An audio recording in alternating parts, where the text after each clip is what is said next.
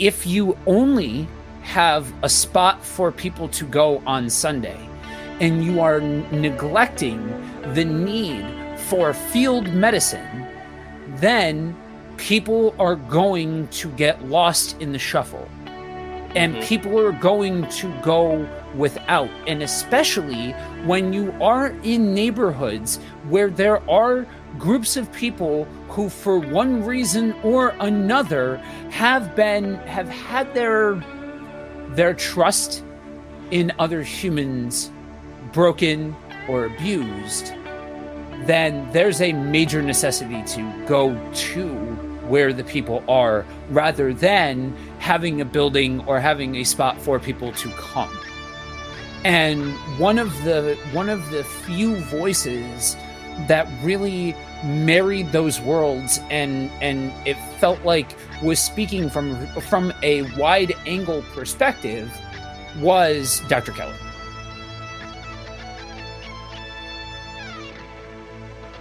Hey everybody, welcome back to Misfits or Buddy Walk or Brother Matthew or whatever you end up finding this on. We are doing things a little bit different this week. Misfit-wise, Brandon's on vacation. I was on vacation last week. Brandon's on vacation this week, and so because of that, our schedule got all screwed up. So we told you 2 weeks ago what you were going to hear last week. And that didn't happen, and it's not happening this week either. So it's going to happen next week. We are eventually going to get to the whole idea of what is the gospel and what is salvation and all that good stuff. But today, though, we've got Brother Matthew, we've got Joe from Buddy Walk, Joe from Kingdom on the Road, Joe who hates it anytime I start talking about money. He's here. Brother Matthew's here. And we are doing a little bit of a different style of episode for all three of us, but it's related to stuff that all three of us have in common and all three of us are impacted by. So as we are recording this, it's been about 24 hours since it was announced that Dr. Tim Keller had passed from the cancer that he got diagnosed with, was that 3-4 years ago? Yeah, something like that. Some people aren't even aware he had it because he never actually stopped doing any of the stuff he normally did. It was just that he was sick while he was doing it. So if you don't know who Tim Keller was, first of all, you either are not a part of evangelicalism or you just have not paid attention to American evangelicalism over the past 4 decades. He's been one of the most influential and loved pastors of the past 40 years. Very few people have beef with him. At least long-standing beefs with him. Not saying there's not some here and there, but long-standing wise, there's not much people have to complain about. He was a church planner. Obviously, he was a pastor. He was a pastor to pastors, which is something that very few people that can claim that actually have success in. He was a writer. He was an author, which there is a difference. Just saying.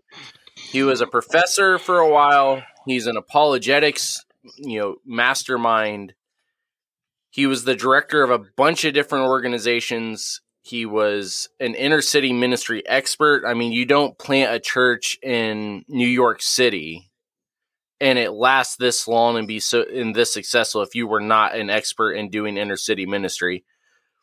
And towards the end, at least, he was definitely more of a misfit of sorts, which is why we're all getting together to talk about this, because he was very well respected for a long time within the Reformed theology community. He was Presbyterian. He was a Presbyterian minister until he was no longer respected within the Reformed community because he was considered woke. We're going to get to all of that because you know how I feel about that word, and we'll talk about it once we actually get to it. But he's been in a lot of different camps. He's been in a lot of different things. And so we're going to talk about some of the things that made him him, why we are actually talking about how it impacted us, and then we are going to get into a little bit about the stuff that people were confused about or considered controversial about his teaching, we're going to get into a little bit towards the end. So let's just start with Joe. We'll get to Matt in a minute because we already know it's going to be a nice long chunk for him. Joe, how familiar actually were you with Tim Keller's teaching and everything? So you had mentioned about how if you don't know who he is, then you haven't been plugged into American evangelicalism. And I feel like if somebody like me, who doesn't really do the celebrity pastor thing, that doesn't really do the popular voice thing, if somebody has permeated my sphere, that says something about how loud their voice is. I was pretty well acclimated with what he taught as far as the later half of his teaching career. Actually, it wasn't until about a year ago that I really was exposed to more of his earlier stuff, his Reformed theology emphasis stuff, all of that kind of stuff.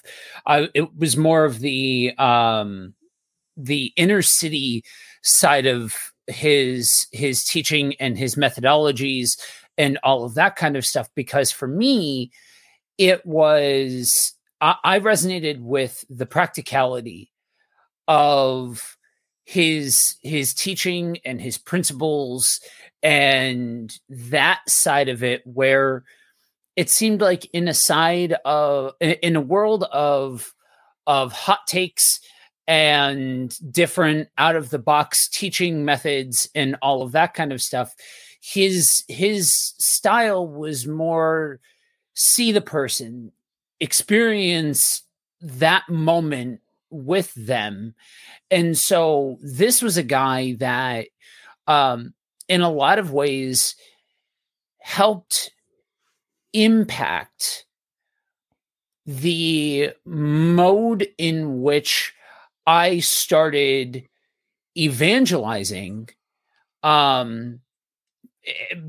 because for me, I didn't have those years of experience and all of that kind of stuff. And so I was flying by the seat of my pants.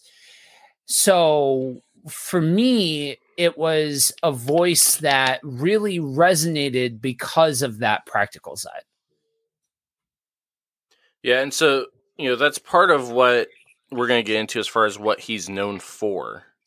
Mm-hmm. Is what, he wasn't the one that coined this term, but what you're describing is kind of, he's now kind of become, he was the poster boy for it, was this idea of winsome witness.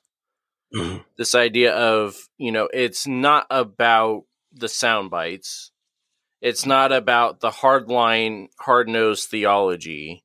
It's about the person that's in front of me. Mm-hmm. And, those of us that do inner city ministry knows that's the only style that's going to have any potential chance of winning within an inner city environment. Right. He's also, though, known for the more reformed style, the more apologetics, the more academic style, which is why we also want to hear from Brother Matthew as far as why, how you were kind of associated with him and the teaching styles and everything else. Not really. I became most familiar with with Tim Keller, just through all the arguments over Tim Keller in my Reformed circles, and then as I started doing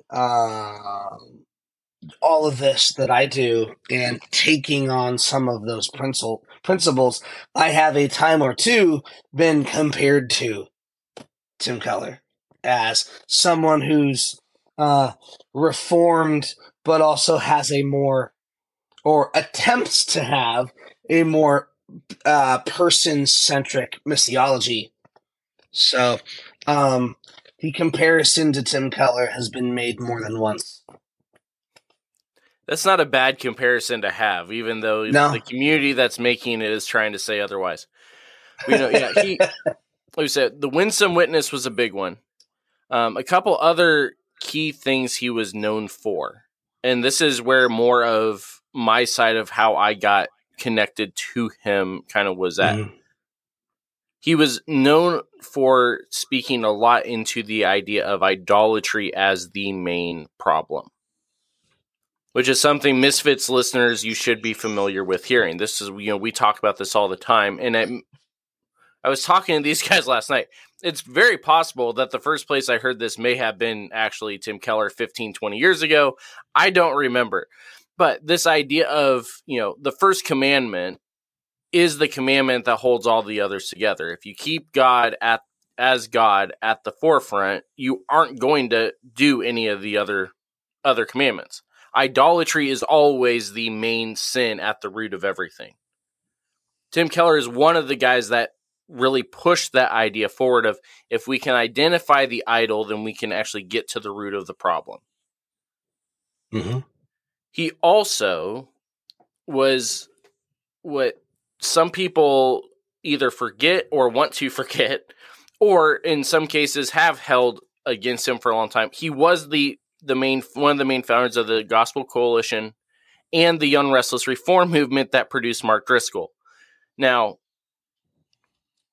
the irony here is that Keller's stances on evangelism, on theology, are very much the opposite of what we saw, not what we saw, what we currently are seeing coming out of the Gospel Coalition, which are very much hot takes, very much hardline theology, or no theology at all, but just hot takes.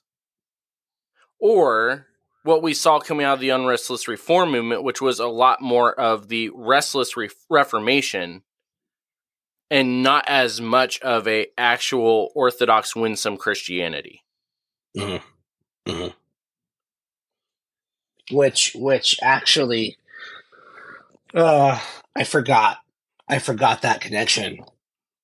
So then, as someone who lives in Washington, I can't deny the Driscoll influence. At least when I was first getting into all of this. So that'd probably be my actual connection to Tim Keller, would be through Matt Chandler and Mark Driscoll and all of those guys. I had friends at Mars Hill that went through all of that. So, yeah, and I will say this, so for those that haven't checked out the new show, if you actually go to brothermatthew.net and listen to the new show, especially even just the first episode that Joe and I recorded with him, there's one more connection point as far as why people would be associating Matt with Tim Keller in terms of style and everything else, is the fact that he came out of more of the style of Young Restless Reformed, Gospel Coalition, both style and theology, and yet now he has arrived at this next level of the idea of the Winsome Witness side of things. And a lot of it does actually have to do with the fourth thing that he has suddenly become known for, which is where all the controversy started, which is the idea of social justice and the gospel. Mm-hmm. But the irony is that if you've ever listened to him, even going back into when he first started or anything out of his testimony, this has always been central to what he has done. He was saved because of the fact that he recognized the church was instrumental in the civil rights movement. And because of that, he wanted to hear why they went to the civil rights movement. And that is what actually got him involved when he was a student. But yet people now are trying to twist that into something else. Because, like we talk about all the time on all three of our shows, people have have twisted the gospel into something that it's not. And that's part of where, we can start this little bit of the discussion as far as even this idea of the personal impact on us and just the ideologies as a whole that he produced or put out or just lived in a lot of cases. One of the things that is interesting, if you actually search Winsome Witness in Tim Keller's name, you will not really find anything other than maybe one or two articles he wrote on it. But yet, he's associated with it fully. Not because he talked on it a lot, not because he wrote on it, but because he actually lived it out. Mm-hmm. So, let's go ahead and actually start walking through some of these different stuff, because we started a little bit late due to traffic issues and due to work schedules and everything else. So we want to make sure we give enough time to all of this. So we're just going to keep pushing through here a little bit quicker. Winsome Witness is we can kind of divide it up into 3 or 4 different things here to kind of describe it. It's the idea of seeing the other person as a person, not as the enemy, not as an unbeliever, not as, a pagan. It's just it's an image bearer. Involves listening to the other person, which that right there gets rid of like half the different evangelism tactics that I've heard over the past 30 years. You've got the idea of loving the other person. Regardless of what they are doing, you're loving the other person before you even enter the conversation. And it's having a relationship and a witness rather than an antagonistic conversion is the goal. It's about relationship and it's about witness, not about antagonistic conversion. So, Misfits, this should sound very familiar because this is really the 5B model. They have to feel like they belong before they can believe and before they can have baptism and behavior changes and become a disciple. Belonging is the first step. That's what this is. Outside of that context, though, we'll start with you, Matt, and then we'll let Joe talk about his context of all of this. This is sort of new for you, not necessarily in terms of hearing, but in terms of trying to actually apply it regularly. I guess actually the first thing would be, why is this idea so almost revolutionary within certain parts of the church today? Well, so it goes back to what you said earlier, which I was going to backpedal to anyway, which is a twisting of the gospel. And I don't know that twisted is the right word as much as reduction is the right word. In Reformed circles, especially, and also kind of the Baptist world for the most part too, the gospel has been reduced to justification. That's it. That's all it is. So that becomes not only the end goal, but the only goal. And that leads to, as you were just saying, the antagonistic. Right. So that's the biggest thing. It is, I think, a reduction of the gospel to merely a means of justification. Whereas we know God is actively reconciling all of creation to himself. So the biggest difference for me in this, and it's your guys' influence and also some other stuff in my life, but really moving from, like, obviously, yes, we're all made in the image of God, whatever, but living in that on an individual level, that God has made each and every one of us differently to image different aspects of him, or sometimes the same aspects, but in different ways. And learning to experience people's otherness. Rather than finding those inroads through the commonalities, enjoying the differences, the ways in which they are other from me, and then not reducing people to their theology or their opinions or their ideology, and seeing the person, seeing the why of those things, learning the experience that led them to those things. Because then you don't have a information ship, you have a relationship. Yeah, and again, that's something for those of you that have heard Brother Matthew before and have not heard him recently. That shift is exactly what he's been dealing with over the past, Joe and I know it's been over the past year, but for those that have just been listening, watching, or reading, it seems like it's maybe been over the past couple of months. But that's a big part of it, is this. I like the idea. It's a reduction of the gospel rather than a switching of it, because and this is part of the issue though, is that because it's a reduction down, you're able to actually find it in the Bible. Right.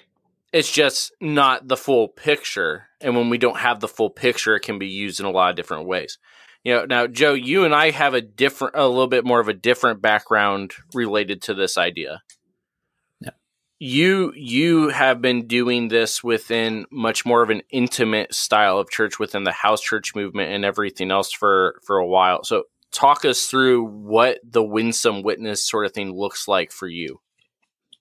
Yeah. So, and for those of you that are listening over on Buddy Walk, this is a concept, even if you haven't heard of specifically Winsome Witness, this is something that we talk about on a regular basis. For me, I was very much thrust into the role of ministry and caring for other people and all of that kind of stuff. And I was in a context of being in the city, being in a very diverse part of the city where, for me, I was one of the only people in my area that looked like me. And so, parts of this kind of came, naturally, I guess, because I if I was going to have conversations with people, if I was going to connect with people, then I needed to be able to see that person, and be able to listen to them regardless of anything else or any other extenuating circumstances. So as I started getting into ministry, I found myself in a position and a posture, due to the world's climate, due to the time period, the situation, the whole nine yards. A lot of people that were coming across my doorstep were people that were experiencing some of the worst that the American church had to offer, or had been hurt by the church and things like that. And so anything that even smelt like Christianity really wasn't cool. And so there was this necessity to show, okay, yes, some of the other people that have been that you have been exposed to maybe haven't done this right, or haven't gotten this right, or have used the gospel message as a weapon to beat you up with. Mm-hmm. But there's a necessity to show that, okay, some people suck. God doesn't suck. And you are an image bearer, and so you matter. And there's a lot of things that are encompassed within that idea of being an image bearer. And that's been a process, learning and growing and understanding like the depths of that. And then part of what's baked into all of this is this idea of that if you've heard me talk here, if you've heard me talk on Misfits before, if you've heard me talk on Brother Matthew's show, you know that one of the first things that I reach for is this idea of the living kingdom. And baked into that is this idea of immersive and present relationship with God. And if you are going to live in that context, then you need to live in the context that we are image bearers. We are that this is active and this is immersive and all of that kind of stuff. And so for me, it was more of the things that really made sense, because the context of God and the context of Christ and all of it, literally the only way that this world makes a lick of sense is through the context of the living kingdom. And so for me, hearing somebody preach this stuff on each one of these levels, it was like somebody grabbing the practicality pieces that made sense to me, but verbalizing it in a way that I didn't have the context or the language or the years of experience to be able to vocalize. And in a lot of ways, it's fascinating because some of the guys that I roll with are of a different generation than I am. You guys are some of the only folks that I do life with and do ministry with that we are all, there's a couple of years difference between the three of us, but we're still within that same generational bracket. So for me, this is one of the first people that I can point to. I've watched other people of their generation have passed away, and that people that were impacted by them or that impacted them rather, they passed away. This is one of the first times where I can point to somebody who really impacted me and my ministry style, my ministry life, who has now passed away. Yeah, part of the weird thing for me when we walk through, this sort of thing is the fact, when I was going through the, wasn't called deconstruction at the time, deconstruction, reconstruction phase, the refining phase. Theologically, the only pastors I could find that were even somewhat relatively where it's like, okay, I can actually listen to them because I can, the way that they are teaching about ministry is what I'm reading in scripture when I'm reading was mainly John Piper, but John Piper's actual methodology and attitude towards other aspects of theology was stuff I could not get on board with whatsoever. And then you have Tim Keller, who's a part of the same breed of theology for the most part as guys like Piper and MacArthur, and a lot of these other people that have put out some very weird things, is the nice way of putting it.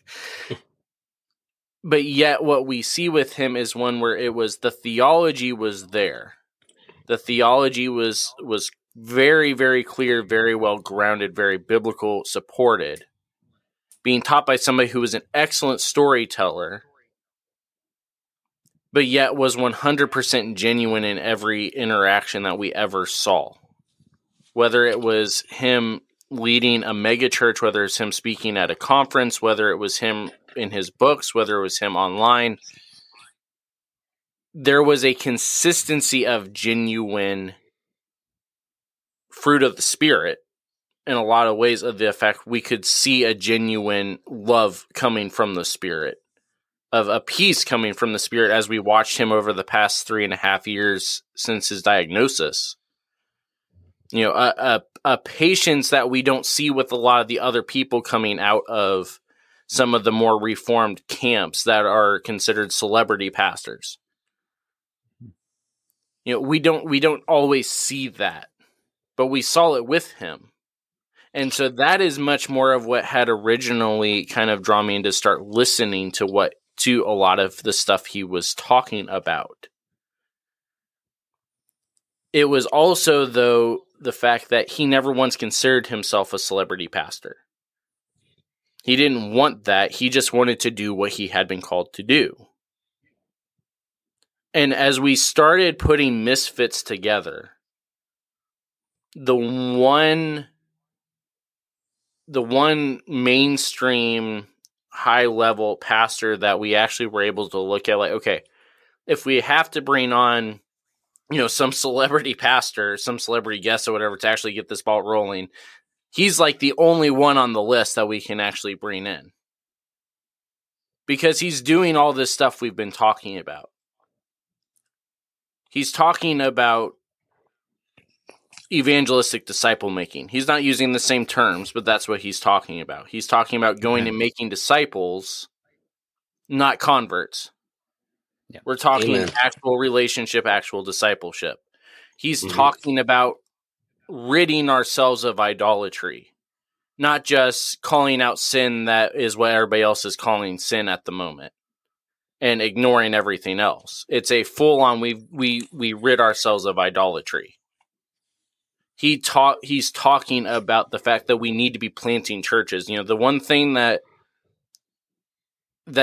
unfortunately gets overshadowed by everything else within the Gospel Coalition stuff, within the Young Restless Reformed movement stuff, is the fact that the initial goal was planting of churches.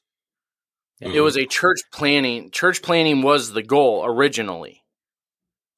Can I speak to that for a second? Yeah. So when I got into the whole house church thing and church planting and all of that, there were several different voices that were suggested for me to read. And there were really only two of them that actually resonated and that I could get behind. The rest of them really seemed very copy and paste. And this is the roadmap to get to a megachurch. This is a roadmap to get to your standard Sunday morning American evangelical model church. And the analogy that I have used a lot is field medicine versus a hospital. There's obviously room. And now I realize, now that by the grace of God, I've become a little bit more mature in my faith. And I've become a little bit mature when it comes to dealing with other Christians and all of that kind of stuff. There's room in this conversation for hospitals. Hospitals are a good thing. But if you only have a spot for people to go on Sunday and you are neglecting the need for field medicine, then people are going to get lost in the shuffle.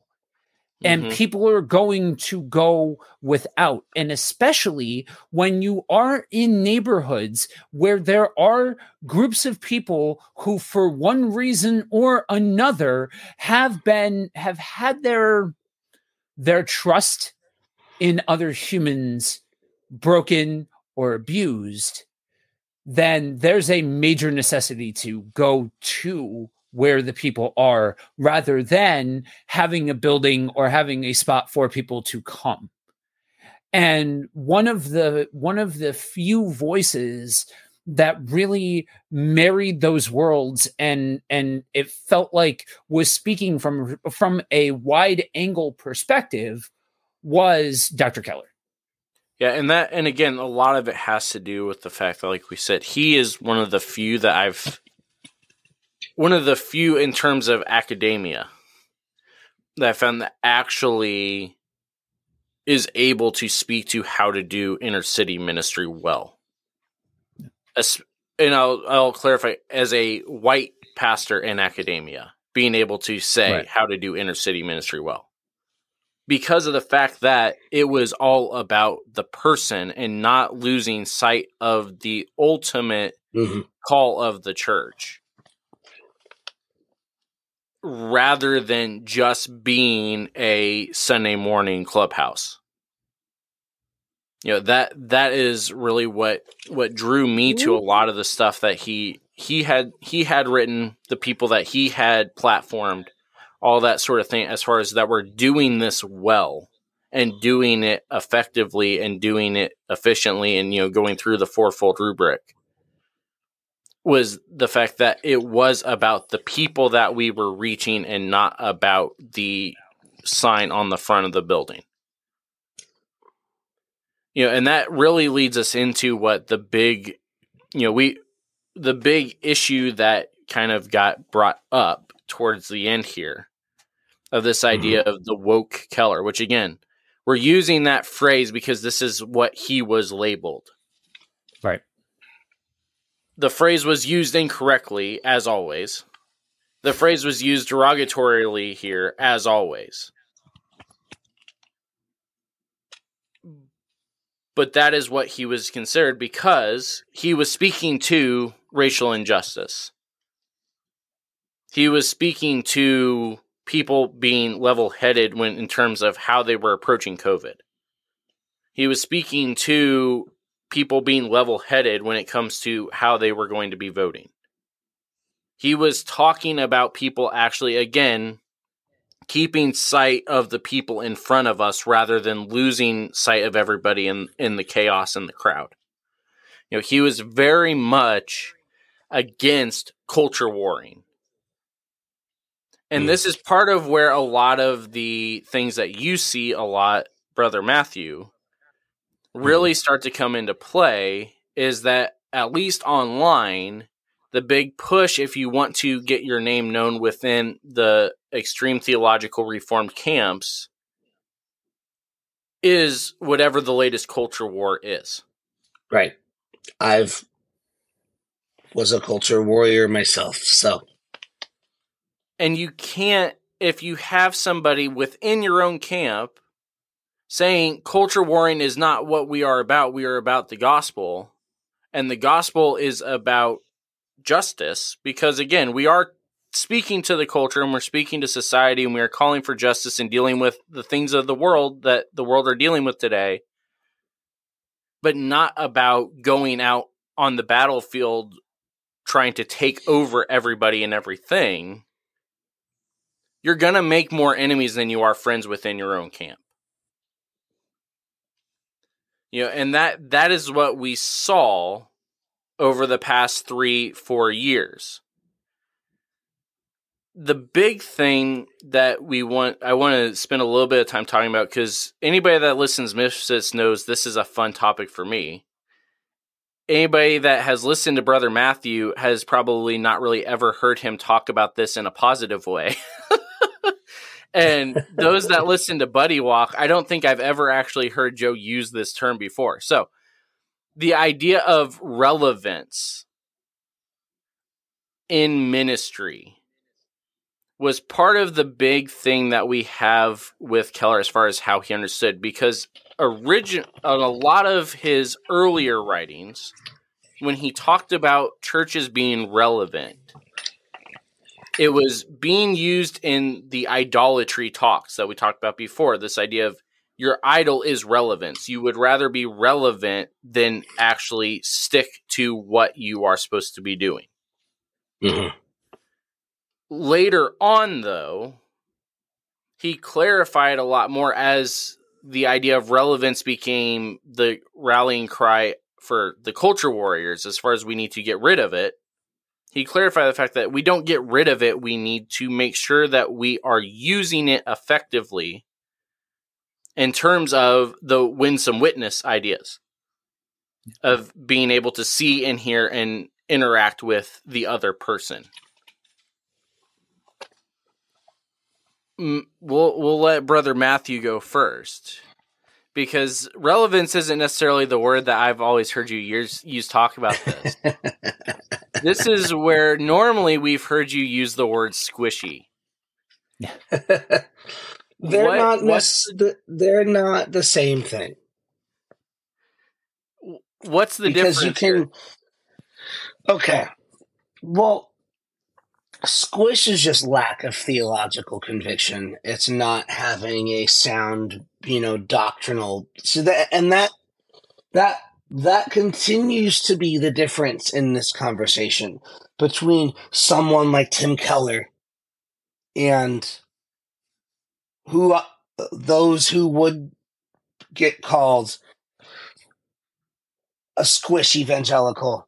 Is he had the doctrinal framework and the theological acumen and all of the what's and the why behind stuff. He had the conviction, but he had relevance to our culture in being able to speak to, rather than dismiss identity, which is a very modern, very relevant topic. He was able to blend those. So, but the church has always struggled. Well, not struggled, but the church has always been influenced by being relevant. I mean, that essentially boils down to Joe's whole conversation he had yesterday. Is the church is always going to be influenced by its context and its culture, and find a way to be effective and relevant in the world that they are part of.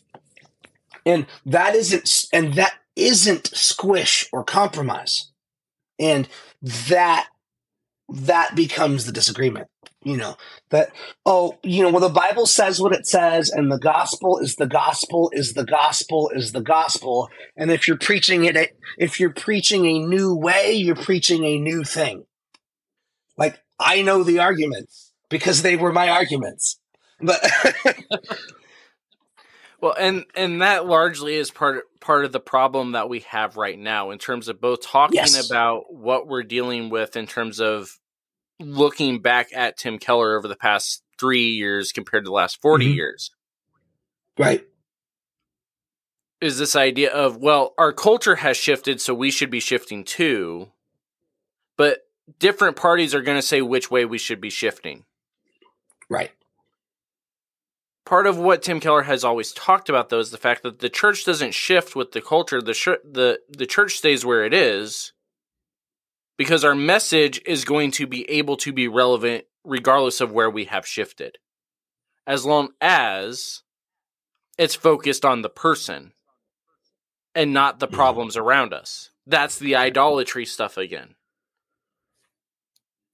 Joe, go into that a little bit here as far as, the context of the kingdom, the context of the stuff that you do regularly in terms of what this idea of relevance actually looks like for you. So over at Buddy Walk, the community over there has largely heard me refer to this as a person-centric approach, where it's that idea that the gospel is the gospel, is the gospel, is the gospel. Absolutely. But where the separation in approach comes is each person is unique, and that aspect of it is reflected in how you approach that person and all of that kind of stuff. And it's this idea that if you are putting God first and understanding the idea that you are called to love before preaching your stance, then you can disagree and you can love and you can approach that person as a person, rather than approaching that person with the idea of converting them to your thought process and all of that kind of stuff.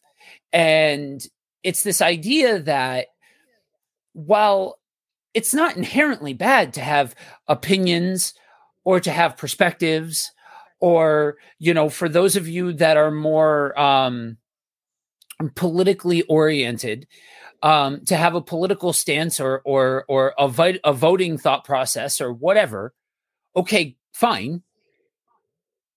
But if the first thing that's coming out of your mouth is your stance, then it's impossible to have the beat on the person who is in front of you.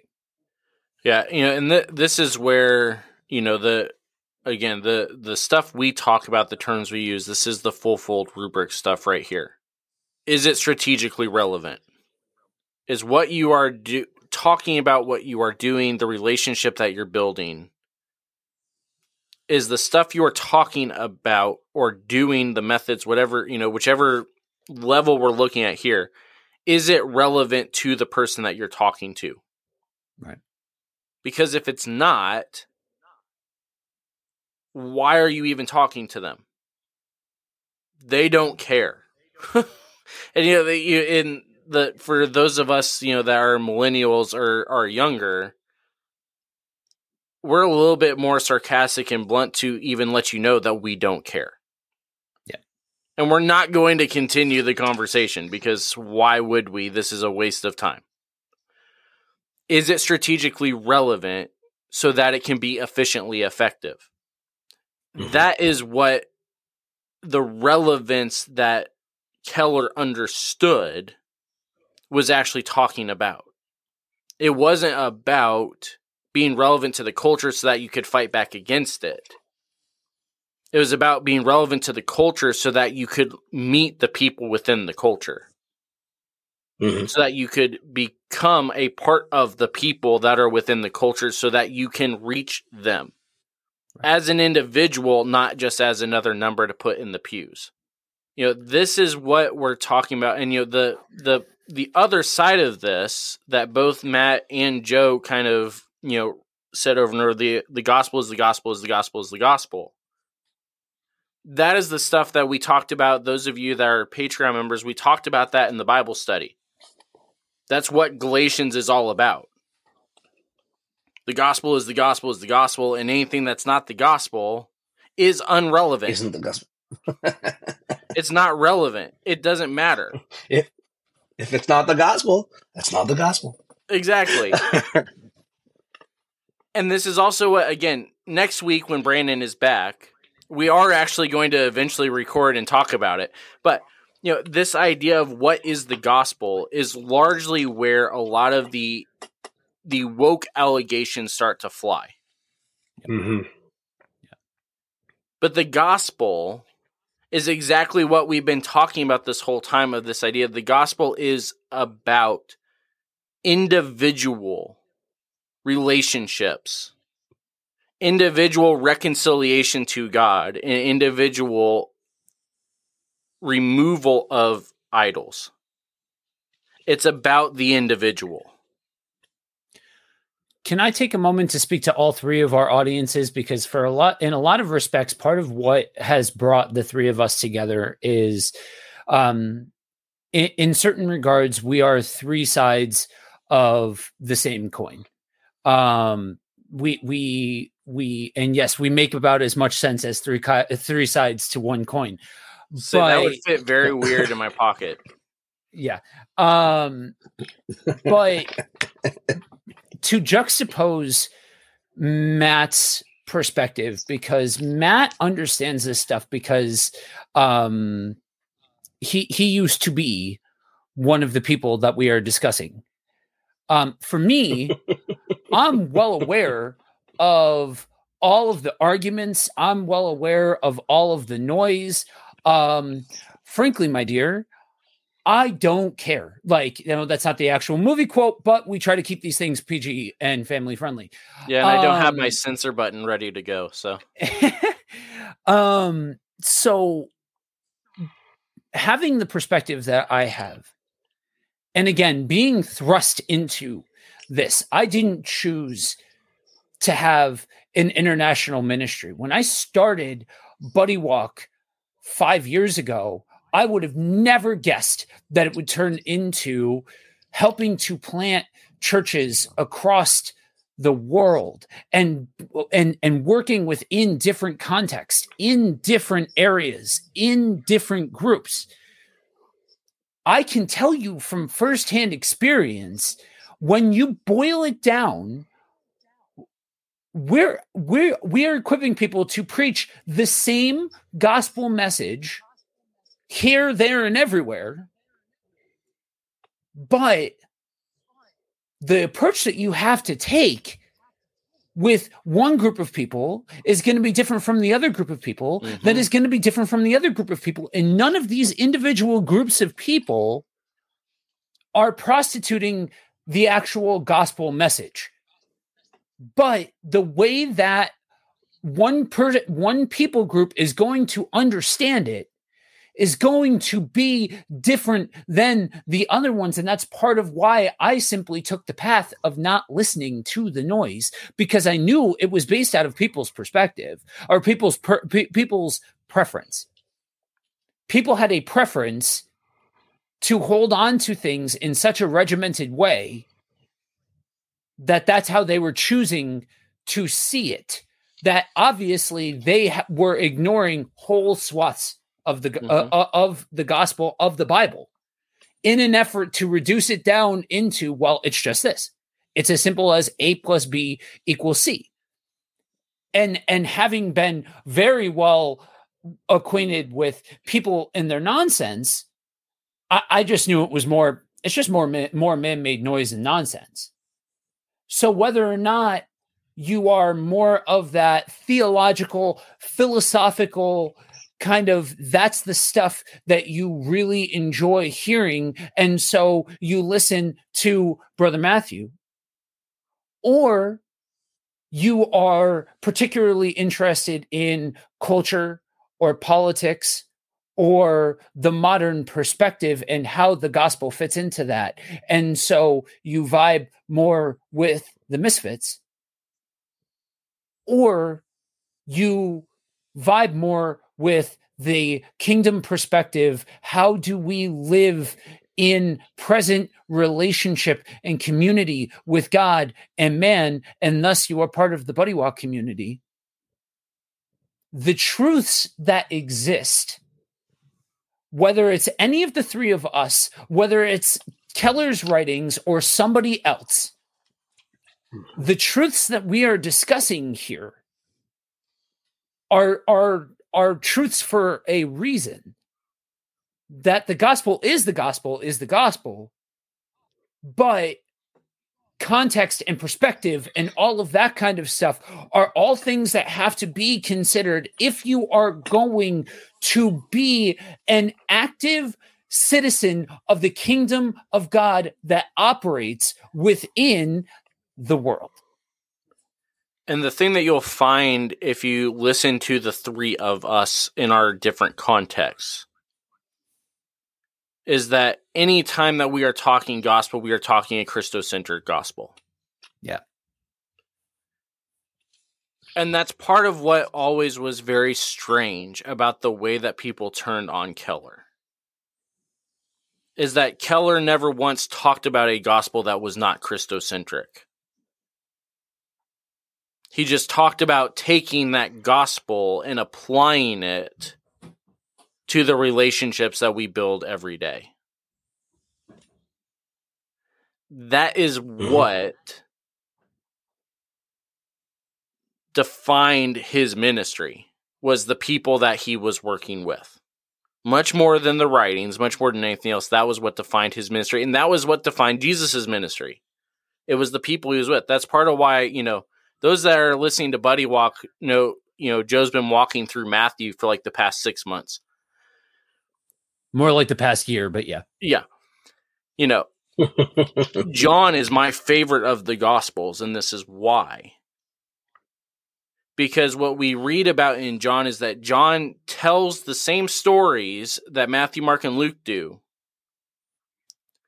but from the perspective of the people that Jesus was actually talking to. We hear their testimonies coming out rather than just hearing about another example of the same story. Now we are getting the eyewitness account, not from the eyewitness of John, but from the eyewitness of the person that experienced Jesus for the first time. Right. That's why we get the lines that we do out of the, things like with Mary and the idea of, I know that he will rise again. We got things like with Mary as mom of just do whatever he tells you. Even though Jesus just told her he wasn't going to do anything, she still knows you do what he tells you to do because he's going to do something here. The blind man of all I know is I was blind and now I see. We have the personal stories because the reconciliation was a personal act, not a cultural act or a corporate act or a national act. It was an individual act, and that is the stories that we saw. And so that is how we are actually supposed to go about doing gospel ministry ourselves. So next week for Misfits, we're going to actually get into the gospel finally that we've been advertising for like 3 weeks. We're going to get there. If you still don't want to wait, again, go to Patreon, do the Bible study. It's all there. If you are more interested in what's going on in the book of Matthew, head on over to buddywalkwithjesus.com. Check out Buddy Walk. Joe, what else you guys got going besides Matthew? Anything?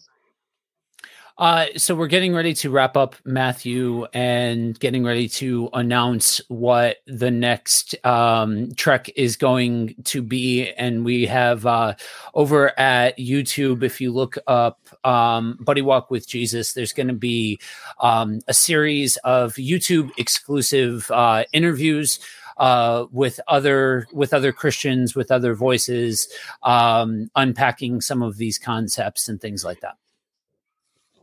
Yeah, and if you haven't already, if you're watching this on YouTube, you need to go and actually subscribe to the Misfits channel, the Brother Matthew channel, the Buddy Walk channel, the Kingdom on the Road channel, all these different channels, because of the fact that YouTube now has a podcast setting to where if you are subscribing to the shows and subscribe to the podcast playlists, then you will be updated the same way that anybody that's listening on Apple or Good Pods or wherever they're listening. It's the same sort of thing. So if you are a YouTube Music subscriber, go search for the shows in YouTube Music and subscribe there, and you'll get it the same way you do anytime any other artist you're subscribed to release. You'll get the notification. It'll be in your playlist, all that good stuff. It actually seems to work better in a lot of cases than the other podcast platforms at the moment. It's a little bit more consistent, I found. In the meantime, though, also, Brother Matthew has relaunched. Brother Matthew, what are you doing over there with Brother Matthew Ministries at the moment? I don't really know. It feels like I'm flying by the seat of my pants. I had a plan, and then God has just taken this a whole different direction. So, the episode that just came out, yesterday? I don't know. Is the favorite thing of mine I've ever made over the last however many years. I'm looking at next. We're actually going to be going through all of Christ's claims about himself that I listed in that last episode, and we're actually going to break all those down.